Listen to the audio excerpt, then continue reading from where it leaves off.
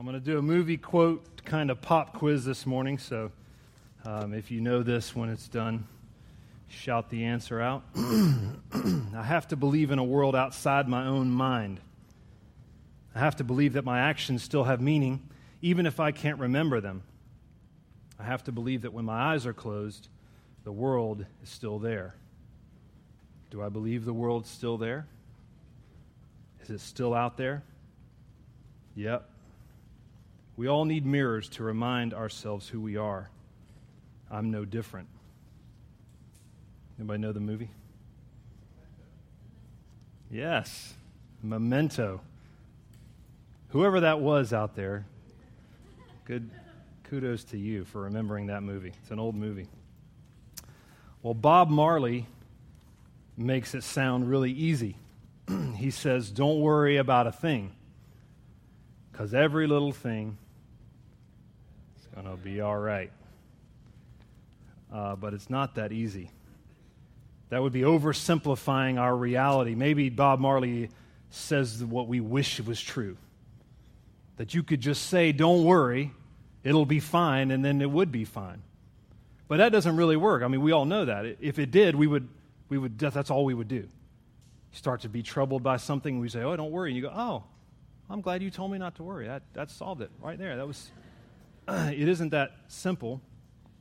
At the same time, there's the danger of oversimplifying the answer to the problem, the antidote. There's also a danger of creating worry where there isn't some already. And I want you to know, I'm not trying to do that today. If you're in the midst of this transition with Warehouse or any other transition in your life where you're feeling a sense of maybe what the song introduced, an aching in your mind, a kind of a disquiet in your spirit, an uneasy feeling, then today is for you. But I'm not trying to create that if it's not there. Sometimes if you tell somebody not to worry, they go, oh, I'm not worried. Should I be worried? And then they start going, what should I be worried about? And then, so we don't want to create it if it's not there. But the reality is, this is typically a difficult and uneasy situation for a church to go through, and it's important to seek what answers are there and go through it and experience it fully. Now, I don't want to give trite answers. I know that's oftentimes what I found in church growing up was an overly simplified, direct answer that if anybody stopped and said, what do you mean by that? You know, if there was a heckler in the crowd who said, what does that mean? How do you do that? I imagine that maybe the pastor would have not much else to say. So in the midst of something like this, we might think that just trust God was the answer. If you're in the midst of a trial, difficulty, struggle, just trust God. And I'm not saying that's not true. But if you were to say, well, what does that mean? What does it mean to just trust God? We would have to work that out. We can't just walk away and say that was enough, or just pray. And okay, that's it. We know it's more than that. And so, Warehouse is in a very real transition as a church. And some of you probably are in these kinds of things in your own life. And so you identify some with the song, with the lament, and hopefully with what we're going to talk about today and how this series is progressing through, like Steve said, an ancient story that we can draw from. We can draw some very real application for today. How do you fight the temptation to become distracted in the midst of something like this by anxiety and worry? That becomes your reality. That all you're thinking about is what might happen. And to be distracted from what maybe God really wants you to be doing in the midst of a transition in your own life or here at Warehouse. How do you resist that temptation? And it'll happen to each of you, probably some individually. And then as a church, probably there will be points where the whole church will sense kind of this boiling up unease. How do you combat it? The temptation is there to be consumed by it. And I want to give you two things. If you write stuff down during sermons, here's kind of two categories. One is that you can remember that God has made promises to you. And I hope that's not just an oversimplified, trite answer, because I want to work this out a little bit. But if you remember that God has made promises, and you say, well, why should that be important? That's easy to say. It's easy to say that God has made promises to us. Well, this is the interesting part about it. You can study this and realize that, at least in the Bible, it goes all the way back to the beginning. That the way God has always dealt with human beings is to make promises to them. to us. This is just the way he's related to us from the very beginning. From when he made human beings on the earth in his image, he started making promises to us. And so it's comforting to know that this is not something new, that this is something that God has always done, and he's fulfilled his promises. Those promises, over time, they kind of unfold. There's more things revealed about them. And they're unfolded through different people, through individuals that we read their stories about, particularly in the Old Testament. And I hope you, if you haven't spent much time in the Old Testament, you would start spending some time reading these stories. You'll start to see that what I'm telling you is in fact true. That at least there is contained evidence that God has, from the very beginning, made promises to people and then keeps kind of expanding those promises to people.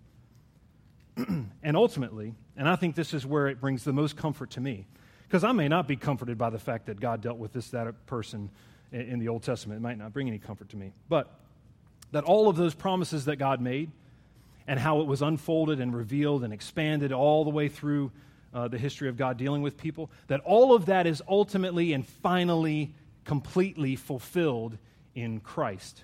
All of it. So that we see that not just some specific promises God made here or there, and maybe we can draw some comfort from that, but that the bigger picture of God making promises to people has already been fulfilled when he gave Christ to us. And this is who we come to worship. This is our Lord, not just their Lord in a story somewhere far back. This is who we have. He's given us his promises in Christ. There is a question that dangles there, I think, sometimes for us, and that is, if you look at these people, because when you get right down into the story, he made promises to specific people. He did.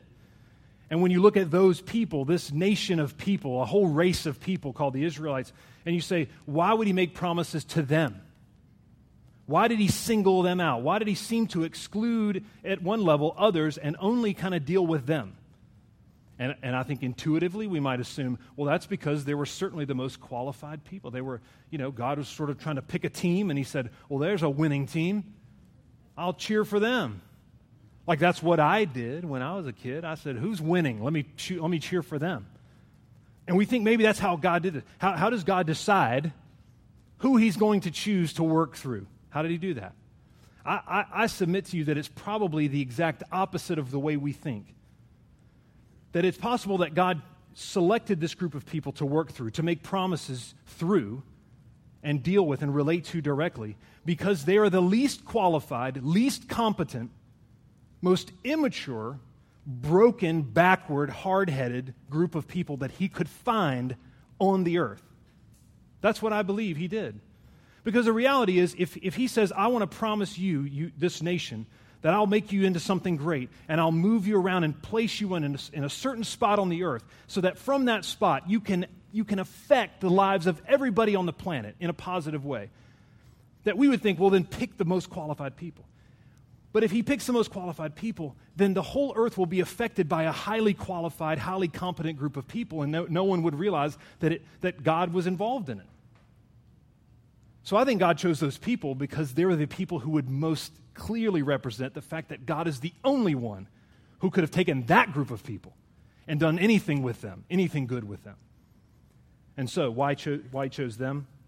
I think ultimately to display his own greatness best was why he chose them.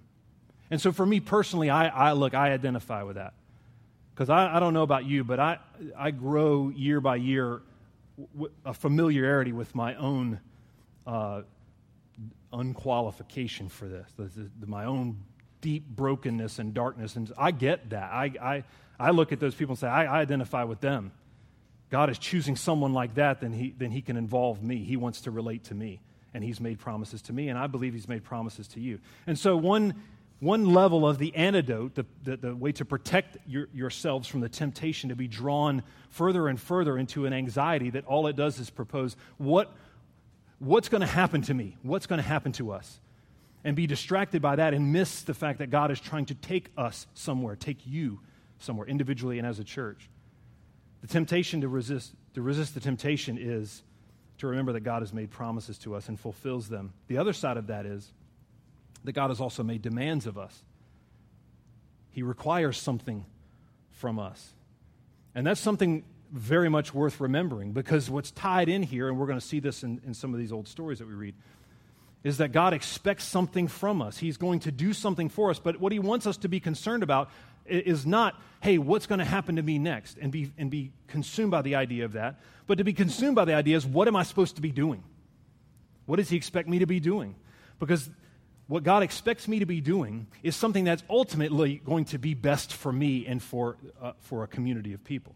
God only required of them what ultimately would be for their best. And I use this as illustration all the time, that as a father, and it's appropriate on Father's Day, that my children oftentimes don't understand what it is that I want them to do and why it's better for them. That they do exactly to me what I did do to God, and that is I go, well, I think that I know. I think I know. I have this sense about where I want to be and where I want to go, and I should go there. I should do that. And God says, yeah, but the reason you're resisting me is you don't understand that as your Father, I know what's best for you, and I will take you there, and this is what I want you to do. And so we resist that because we don't ultimately realize that what God wants for us is better. What he requires of us is actually better for us. So to obey God is to embrace life. And this people, this nation of people that God selected, that he worked through, you need to understand that when God gave them their requirements, that they embraced it wholeheartedly. They understood that what God had given them was a tremendous gift. Now, we look at it sometimes and go, yeah, but he just gave them a bunch of rules about how to wash your hands and what kind of clothes you're supposed to wear and which day you should eat this and not. And we look at that and we go, who wants that? And yet, they embraced it. And in the writings, that when they write about the requirements that God made of them, they write about and they say, it's like life to us. It's like light. It's joy. We love this. It's a people who were drawn into a relationship with God because he gave them something wonderful. Because what they understood he was saying was, I care so much about you that I'll require you to live this way, and it'll be better for you. You'll have a better life. Wherever you are, you'll have a better life. And then you can affect other people's lives. You can show them that how you live is a better way to live. It's better for all of us. So he's both given us promises and also made demands from us. And the demands he made from us are just like, in a sense, the promises. They start from the very beginning. When God starts relating to human beings, he starts saying, this is what I expect from you. This is what I require of you. If you obey me, you will have life, a fuller, better, more wonderful life. And if you disobey me, then you're breaking down what I've designed for you. You're having contempt for something very good that I want to bring you. So he makes demands from the very beginning, and they are revealed progressively. Much like the promises, they slowly start to get to expand. They become more particular, more specific, especially with a guy named Moses, probably the most familiar, even in our culture, Old Testament guy, right? We've probably seen a few movies with him in it, long beard, robe, staff, leading people around in sandy desert areas. That's him. And you understand he's a part of this story because that's the first person that this whole nation of people, that's the first human spiritual leader they ever had. It's the only one they ever had. It's the only one that they knew. Up until that point, they had been slaves. They were slaves in Egypt. And they didn't have any spiritual leadership. None. This is the first one that they knew. And so God has revealed it through Moses to them. This is what he requires of them, specifically, particularly. And then, like the promises, we have an ultimate fulfillment of this law, these rules. We have all of that fulfilled in Christ as well. So what we have today, yes, is a certain set of rules that we look at and we go, these make sense. If I really did follow this and obey this, my life would be better. That's probably true. But all of this has been fulfilled in Christ for the church. We have this. Much like the promises, this has all been fulfilled. I listened to the two podcasts that set up this sermon series from before, Mark Dickman's and Kurt Graves. And so I know that what you've heard already about this, some of what you've heard already, is about a character named Joshua. I mentioned Moses before. Moses has died and has handed over the leadership of the nation to Joshua.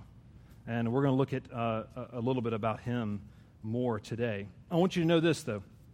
If you're starting to make any connection with the idea of the anxiety and the disquiet and the uneasiness of transition in your life, if you recognize that, if you say, yep, I got some of that going on, and some of it might be related to what's happening in the warehouse, and some of it might just be in your own situation. I want you to know that if we're going to get a sense of what these folks were feeling, this nation of people was feeling, you need to know this is more than just a change of leadership for them. It's more than just Moses, the only spiritual leader that they ever knew, had died, But now and we're moving into a new home, a new place, a whole new land that they had not been in before. In fact, only a handful of them had ever been into this land before. These were a group of scouts, spies, that 40 years before had been sent in to have a look. And when they came back, 2 of them said, okay, here's the deal. It's a scary place. It's going to take a lot of work, but we believe that God can do this. He promised it to us, so we believe he can do it. And those 2 people were Caleb and Joshua, the guy who now is leading the nation. Well, there were a whole bunch of other people who said what Kurt talked about. They started spreading this gossip. They started embellishing and exaggerating the reality that was there, and they talked everybody out of it. And so all the people kind of went nuts. They rebelled against the whole idea, and they said, we're not going in there. We're too afraid. And so they wandered in the desert, and God said, then if you don't want to go in, then you'll spend the rest of your lives in the desert, and your children will go in. And that's kind of where we are, is they're at the brink of a change, of something radically different and new for them. Not just leadership, but also the place where they live and the way they live. And these are people who their whole lives have either been enslaved in Egypt or who have been living in tents and moving constantly around the desert. That's their whole life. That's all they've known up until this day that we're going to read about. That's all they knew. I mean, imagine that, the change. Now you've got to build a house for the first time. And does anybody here know how to build a house? Right? None of them have ever built a house before. None of them know what that's like. It's time to plant crops. Do we know how to do that? We got to survive now. We have a land to take care of. How do we do this? So all of this is going to change for them. And so it's natural to think that they might have an increasing amount of anxiety about what's about to happen for them. They're also going to have a whole new set of neighbors. They're going to have a border to protect, a land that's theirs that they don't want other people intruding on or trying to take from them or go to battle. They have to do this now. They have a whole set of diplomacy that they have to work into that they don't know about. They have temptations now that they have never had before, which is the nations and the way people live around them to say, that does kind of look better than what we're doing here. Like that looks like it's more fun over there, what they're doing. God has told us all these rules that we have to keep. But maybe sometimes there's that temptation to go, but I kind of like what they got going on. That is going to be a whole new temptation for them. And so Joshua, the leader, is to prepare them for this. And we think that we can derive some answers from what they're going through. So in Joshua chapter 1, it'll be on the screen. And I'm just going to read to you just a couple verses to set this up.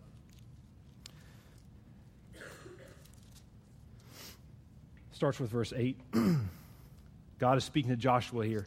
And he says, do not let this book of the law, and this book of the law is in Hebrew, it's Torah. You may have heard this term before. The Hebrews still use this. And he says, so do not let Torah depart from your mouth. Meditate on it day and night, so that you may be careful to do everything written in it, and then you will be prosperous and successful. Have I not commanded you? Be strong and courageous. Do not be terrified. Do not be discouraged, for the Lord your God will be with you wherever you go. So Joshua ordered the officers of the people, go through the camp and tell the people, get your supplies ready. 3 days from now you will cross the Jordan here to go in and take possession of the land the Lord your God is giving you for your own. Now we're going to kind of unpack some aspects of this. And the first question that jumps to my mind is why the emphasis on the Torah? Why, when God is giving direction, he says, this is critical to you, that you take my word, the words that they had been given up to that point, which is effectively the written history up to that point, Genesis through Deuteronomy. He says, and I want you to take it, and I want you to kind of consume it. I want it to just pour out of you. I want it to be on your mind all the time, that you think about it. You consider, what does this mean for where we are? How do we live this out now that we're in this whole new place, this whole different kind of thing? What has God been telling us and preparing us? And what are the promises that he's made? Because this is the deal. The reason why this is such a critical part of their move is because contained in Torah are the promises and the demands of God, which I've said to you, I propose to you, are the antidote for being consumed by worry and anxiety about what might happen, that we can focus on God has made promises and he's been faithful. The fact that we're here today is proof that he's been faithful. He's giving us this land. He's proven himself, and now he's requiring something from us. So don't let that depart from you. Don't forget. Keep it on your lips and mind all the time. So the centrality, I guess, of their change is God's promises and demands as found in His Word. So, and I submit this to you, that the church entire should take this very seriously. For the church in the world today has to be a people of this book. We have to be. We have to just start reading it. We have to start consuming it. If you're not reading it, I challenge you to start reading the stories. Go home and read the same stories over again that we read here. Start consuming it. It will prepare you for whatever change is coming. It will be an antidote against this unease in your spirit. And it's not a simple answer. It's not. We'll get into that, why it's not. But so, the preeminence of the Torah, of the law, is because we need to know that what God wants us to be concerned about is what we're doing. And again, not to be distracted by what we think is going to happen to us. So what we're supposed to be doing and what God's doing for us, all of that is contained in His Word. So we have to have it on our minds all the time, considering it, even praying through it. And the idea of prayer is that sometimes we don't know what to say. And if you're around people who pray a lot, you think, oh, they know what to say. They know exactly how to do this. I don't know how to do this. I would say, then start praying what the Bible, just pray the words of the Bible. Say, okay, God, I hear you're telling me to be strong and courageous. You told Joshua to be strong and courageous. What does that mean for me? How do you want me to be that? God, I'm going through a transition. How can I trust you? How do I ask the questions of God. Do that. It's right to do that. To ask Him to show Himself to you, to show that He's faithful the way He was faithful then. And so praying even through His Word is important. He says what will happen is that you'll be prosperous and successful. There's a promise embedded right there. He says, if you keep my word on your minds and you think about it, almost like what we would call creating a worldview. God is trying to help them create a spiritual worldview based in what He's said to them and what He's done for them. So that everything that they see around them, everything that's happening to them, they can bounce it off of what they know of what God is doing. They can check it against, okay, is this right? Is this what God has said to us? Is this what He's promised? Is He fulfilled? So they can always use that against what's happening around them. So to create effectively a biblical worldview for them. And I think it's right for us to do that. And he says, and if you do that, you'll be prosperous and successful. Now we have to be careful here, and I'm aware that there is a church culture in America in particular, maybe in other parts of the world, that really loves that word prosperous. They latch on to this idea that His whole design for us is to make us prosperous. And they might even use this passage some and say, See, God wants to make you prosperous and successful. And I always stop at something like that and go, okay, in the context of this story, though, what would he be meaning? When I told you that this is the fulfillment of a promise that God has even said, this is the land you're looking right now into and about to cross into, the land that I promised one of your great-great-great-great-grandfathers named Abraham. I brought him out here and I showed him this, and I said, one day your descendants are going to live here. He says, and I'm making that promise true today, right here in your part of it. So if God is going to do that, then what does this prosperity and success mean for them? And I would say that the other part of what He said to Abraham when He promised that land to him is the key here. What prosperity and success means is that the world around you will be blessed because you're there. The whole reason God put them there is to create a center from which to affect the entire world from there. So He says, you'll be prosperous and successful because I want the whole world to know that the God that brought you here is the only true God. And that they can look at their gods and go, our gods are nothing like that. They live better, they are blessed, we want what they have. And this is the place from which He's going to do it.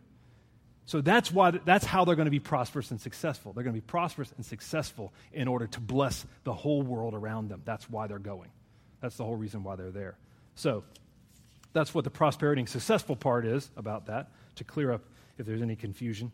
Now, He also says to him, now I've commanded you, and I've said it before, and I know this is a phrase that keeps repeating itself. In fact, I think that both Mark and Kurt mentioned it in their sermons, this be strong and courageous. Right? God says, I've commanded you, be strong and courageous. Now, again, if we're looking back at sort of sound bites and we go, yeah, it's an oversimplified answer to say, if you're worried, just don't worry, or everything will be fine. Nothing to worry about. That's oversimplifying and trite answer. This be strong and courageous, though, should leave us with an entirely different sense. Because if what God was saying to Joshua and to the people through Joshua, hey, everything's going to be fine. You'll be safe here. This will be easy living. Everything's going to be cool if you just go in there. Then he wouldn't say, be strong and courageous, because when he says be strong and courageous, what I should be preparing myself for is that this is going to be difficult, and this is not going. It's going to be hard work, and it's not going to be easy. Or else he wouldn't say over and over again, be strong and courageous in this transition, right? So Joshua is getting the sense that I've heard God say this 5 or 6 times. I should be preparing myself for a road that will not be easy and it will not be safe when we're there. And yet he still asks us to go. So we're going into a situation, indeed, that will not be easy and it will not be safe. And then you hear God add this refrain to it, because God will be with you wherever you go. That's the point. The point is that in a transition that you may be living through and that your church is living through, that we're tempted to cling to something that makes us feel safe. It makes us feel normal again. We don't like this. Things are changing, and they're going to continue to change around here. And I don't like this. Just give me something I can hold on to that's not moving. Something solid. And so we're drawn into the temptation to just cling to anything just to make us feel normal, make us feel safe. And he says, you don't need to feel that. You need to feel my presence with you, because I'm going to go with you. You won't be safe, but I'll be with you in the midst of that. There's a pastor from California named Erwin McManus wrote a book called The Barbarian Way. And I didn't love the whole book, but there was one little part in it that really sort of tweaked the way I think about everything, particularly parenting. And so here on Father's Day, I'll give you a little Father's Day advice that I got from Erwin McManus. He talked about tucking his son in at night, and he would go into his son's room at night before he went to bed, and he would always say, son, is there anything I can pray for you? And he noticed that over a few weeks, the son was starting to become very anxious about his room, whatever might be under his bed and whatever might be in his closet. And of course, the father knows that this is irrational fear and things like that, but you can't tell your son, hey, you're being irrational, son. That might be an overly simplified answer to the fact that his son is struggling with something. So this is what he said. So the son says to him, Dad, will you pray that I will be safe? When you pray tonight, will you pray that I'll be safe? And this is the courage of a father, now passed on to me, now to you. He says, no, son, I won't pray that you'll be safe. He says, because I don't think God guarantees us that. He says, but I'll pray that you'll be brave, so that whatever comes, you'll be able to stand up to it. Now, that changed the way I think about fatherhood for myself, about parenting. Is that God doesn't guarantee this. He's asking these people to go into this land, and he tells them it's not going to be safe. But go anyway. And be brave. And I think that's what he's saying, is just go where God's taking you, and be brave and be strong and do the hard work. And don't shy away, and don't do what your parents did, because they all died in the desert. They missed out on the fulfillment of one of the true great promises, not just for them, but for the whole world. They missed it. They delayed it by 40 years because they were afraid. They were neither strong nor courageous. And so he says, Joshua, take them in. Now, I want you to notice something that's unique about this. If you compare it to the last time they were there, 40 years before, only a few of them now probably remember that. Most of them were children, and their parents had all died in the desert. But Caleb and Joshua were there. This is their second time standing where they were, now looking at the promised land. I can imagine Joshua's going, man, I waited a long time for this. I was ready to go last time we were here. Now, after 40 years of wandering, I am ready to go. And you'll notice that there are no scouts sent into the land this time. There is no discussion about the land. There's no waiting. Joshua hears that word from God, and he immediately turns and says, you tell the people, get ready, because we're going. You tell them, pack their stuff. We're taking it. They got 3 days. Pack their stuff, and we're going in. This is the resolve that Joshua has, the sense, and this is the sense that he has. God makes promises to us, and he makes demands of us, and now it's time to make it happen. It's time to go. He gave us something wonderful. We should take it. This is exactly what he said before, but this time, No waiting, no discussion. And this is why. This is where Joshua's confidence comes from. And I can tell you this is exactly the confidence that your church and you in your own life can have. It's this. Because Joshua is not the leader. He is God's man. But God is the leader. God has always been the leader. That when they said we won't go into the land, that they were more afraid of what was in the land than they were afraid of their leader, who was God. He was saying, I'll take you there. I'll go with you. My presence will be with you. God is their leader. And Yeshua is his man. Now, I did something there. Did you see it? Did you see what I did? That name Joshua, that's an English name. The Hebrew name for him is Yeshua. Moses actually changed his name. His name, when he first went into the land 40 years before, was Hoshea. And Moses changed his name to Yeshua, which means God is our salvation. Changed the man's name well into his life. He was probably 50, 60 years old, and Moses changed his name. He said, because when you walk in there, they need to know that it's not you that's the leader, that it's Yahweh, their God, is their leader, and you are his man. And I want to tell you this is why it should be comforting even to right now in 2012 in the church, because God is still the leader of your church, and Yeshua is still his man.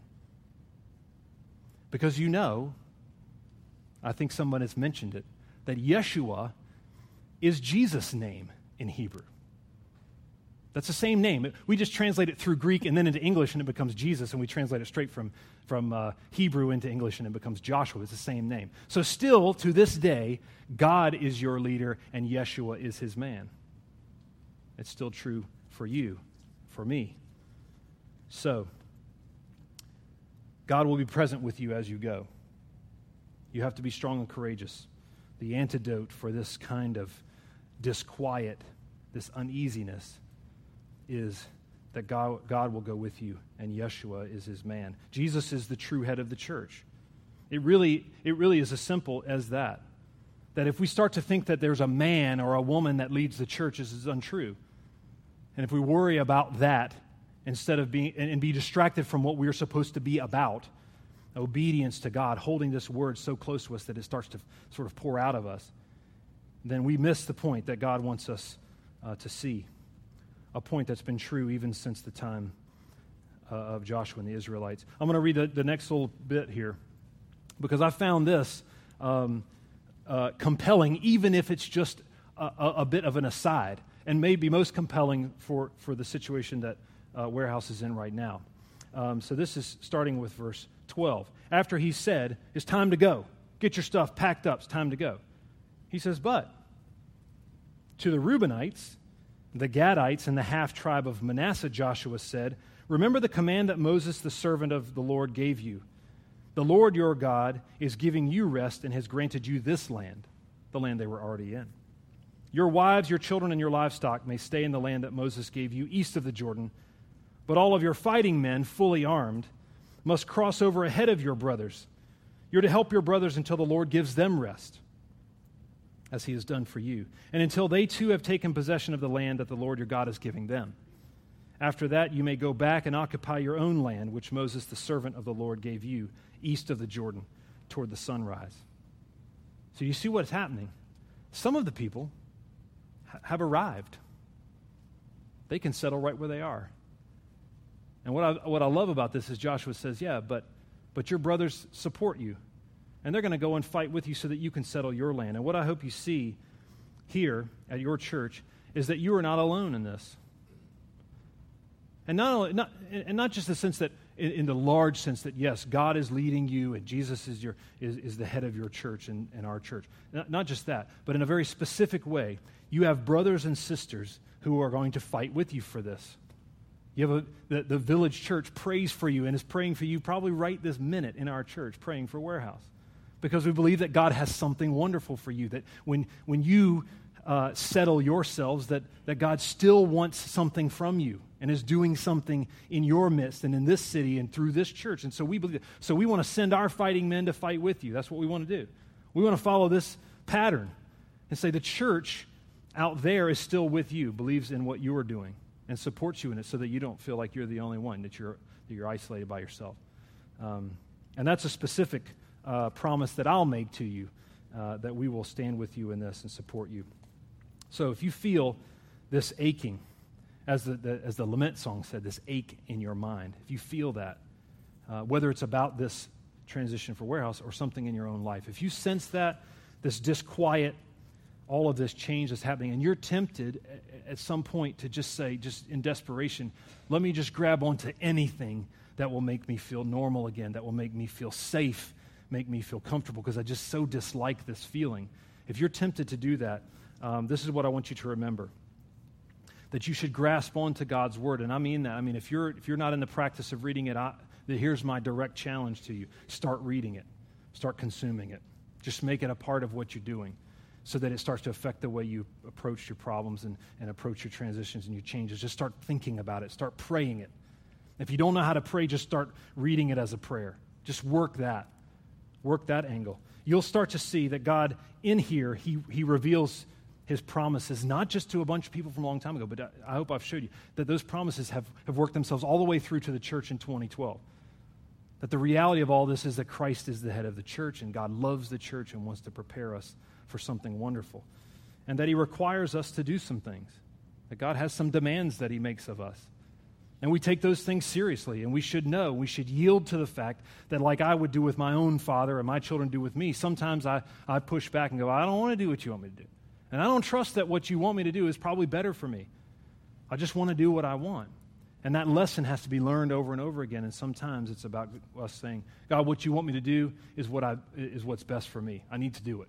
I need to be strong and courageous in doing it, because it's not going to be safe. It's not easy work. But I need to do it and understand what it is that God is giving to us and requiring from us. And I want to leave you with kind of a last rhetorical question. And maybe this is a prompt for something that you should pray. And if you can remember it, pray it as many days in a row that you can remember this.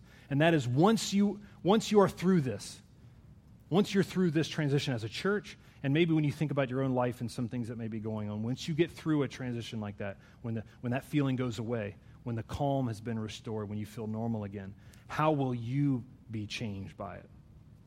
How will this be a different church because of what you're going through and what's still ahead of you? How will the church be different? How will you think differently about who you are, about what God is doing in you? I'll tell you this, if you spend the whole time distracted by this temptation to worry and to be so uneasy about what you're going through and miss the fact that God is with you in it, then you might not be much, the change might not happen that God wants to bring about. And so I want you to ask yourself that question. How will this experience change me when we get to the other side, when we finally settle where God has us next? Let's pray. God, we do, because of your stories that you gave us, we do have a rich treasure that is incredibly valuable for us even today. It seems so far away, Lord, but we recognize that all of these things, these stories, have come true in Christ. And He is today actively the head of the church. And so this has all been made real because Christ is present with us, and He is our leader. And I pray you'd help us to yield to that, to remember that whatever change is coming, that we can be confident that you're a God who makes good on His promises and has promised something for the church, something wonderful. And we want to grasp that. And we find it in your word, the evidence of it. And then we find it worked out in our lives and in our church. And so we pray that you would make us strong, courageous people of prayer, people of the book, so that we can be prosperous and successful in the ministry of, as Warehouse says, the city rejoicing. That is the ministry. That's the prosperity and success that awaits Warehouse. And we pray it in Jesus' name. Amen. This is a part of worship, the taking of offering. I mentioned this in the first service, that a lot of trusting in God can be manifest in our giving. And sometimes in clinging to our money, we manifest a distrust in God. And I think about the lady that Jesus talked about in a story one time. There's an elderly woman who dropped 2 coins into a collection container. at the synagogue one day, and Jesus pointed her out. Nobody would have noticed an old woman dropping 2 coins. She didn't give very, very much money. And Jesus pointed her out, and he said, that woman's given more than anybody else because she gave everything she had. And I always pondered that. I thought, that was kind of an irresponsible thing for her to do, is give away everything she had. Why would somebody give everything? And is that what God's asking me to do? Like, literally, okay, here's all of it. I mean, now I got nothing. Is that what he's asking? Is that why Jesus brought the story up? And I don't think it is. I think Jesus brought the story up to illustrate the fact that every individual person is going to be wrestling with the level of trust that they have in God. And she felt so strongly about it that she said, that because I only have 2 coins, I am strongly tempted just to cling to these 2 coins as if that's going to save me or that's going to help me. She says, I need to let go of these so that I can really trust in God. And so at whatever level that means, the offering is an act of worship because it's an act of trust. And so while the band plays, the offering will be collected.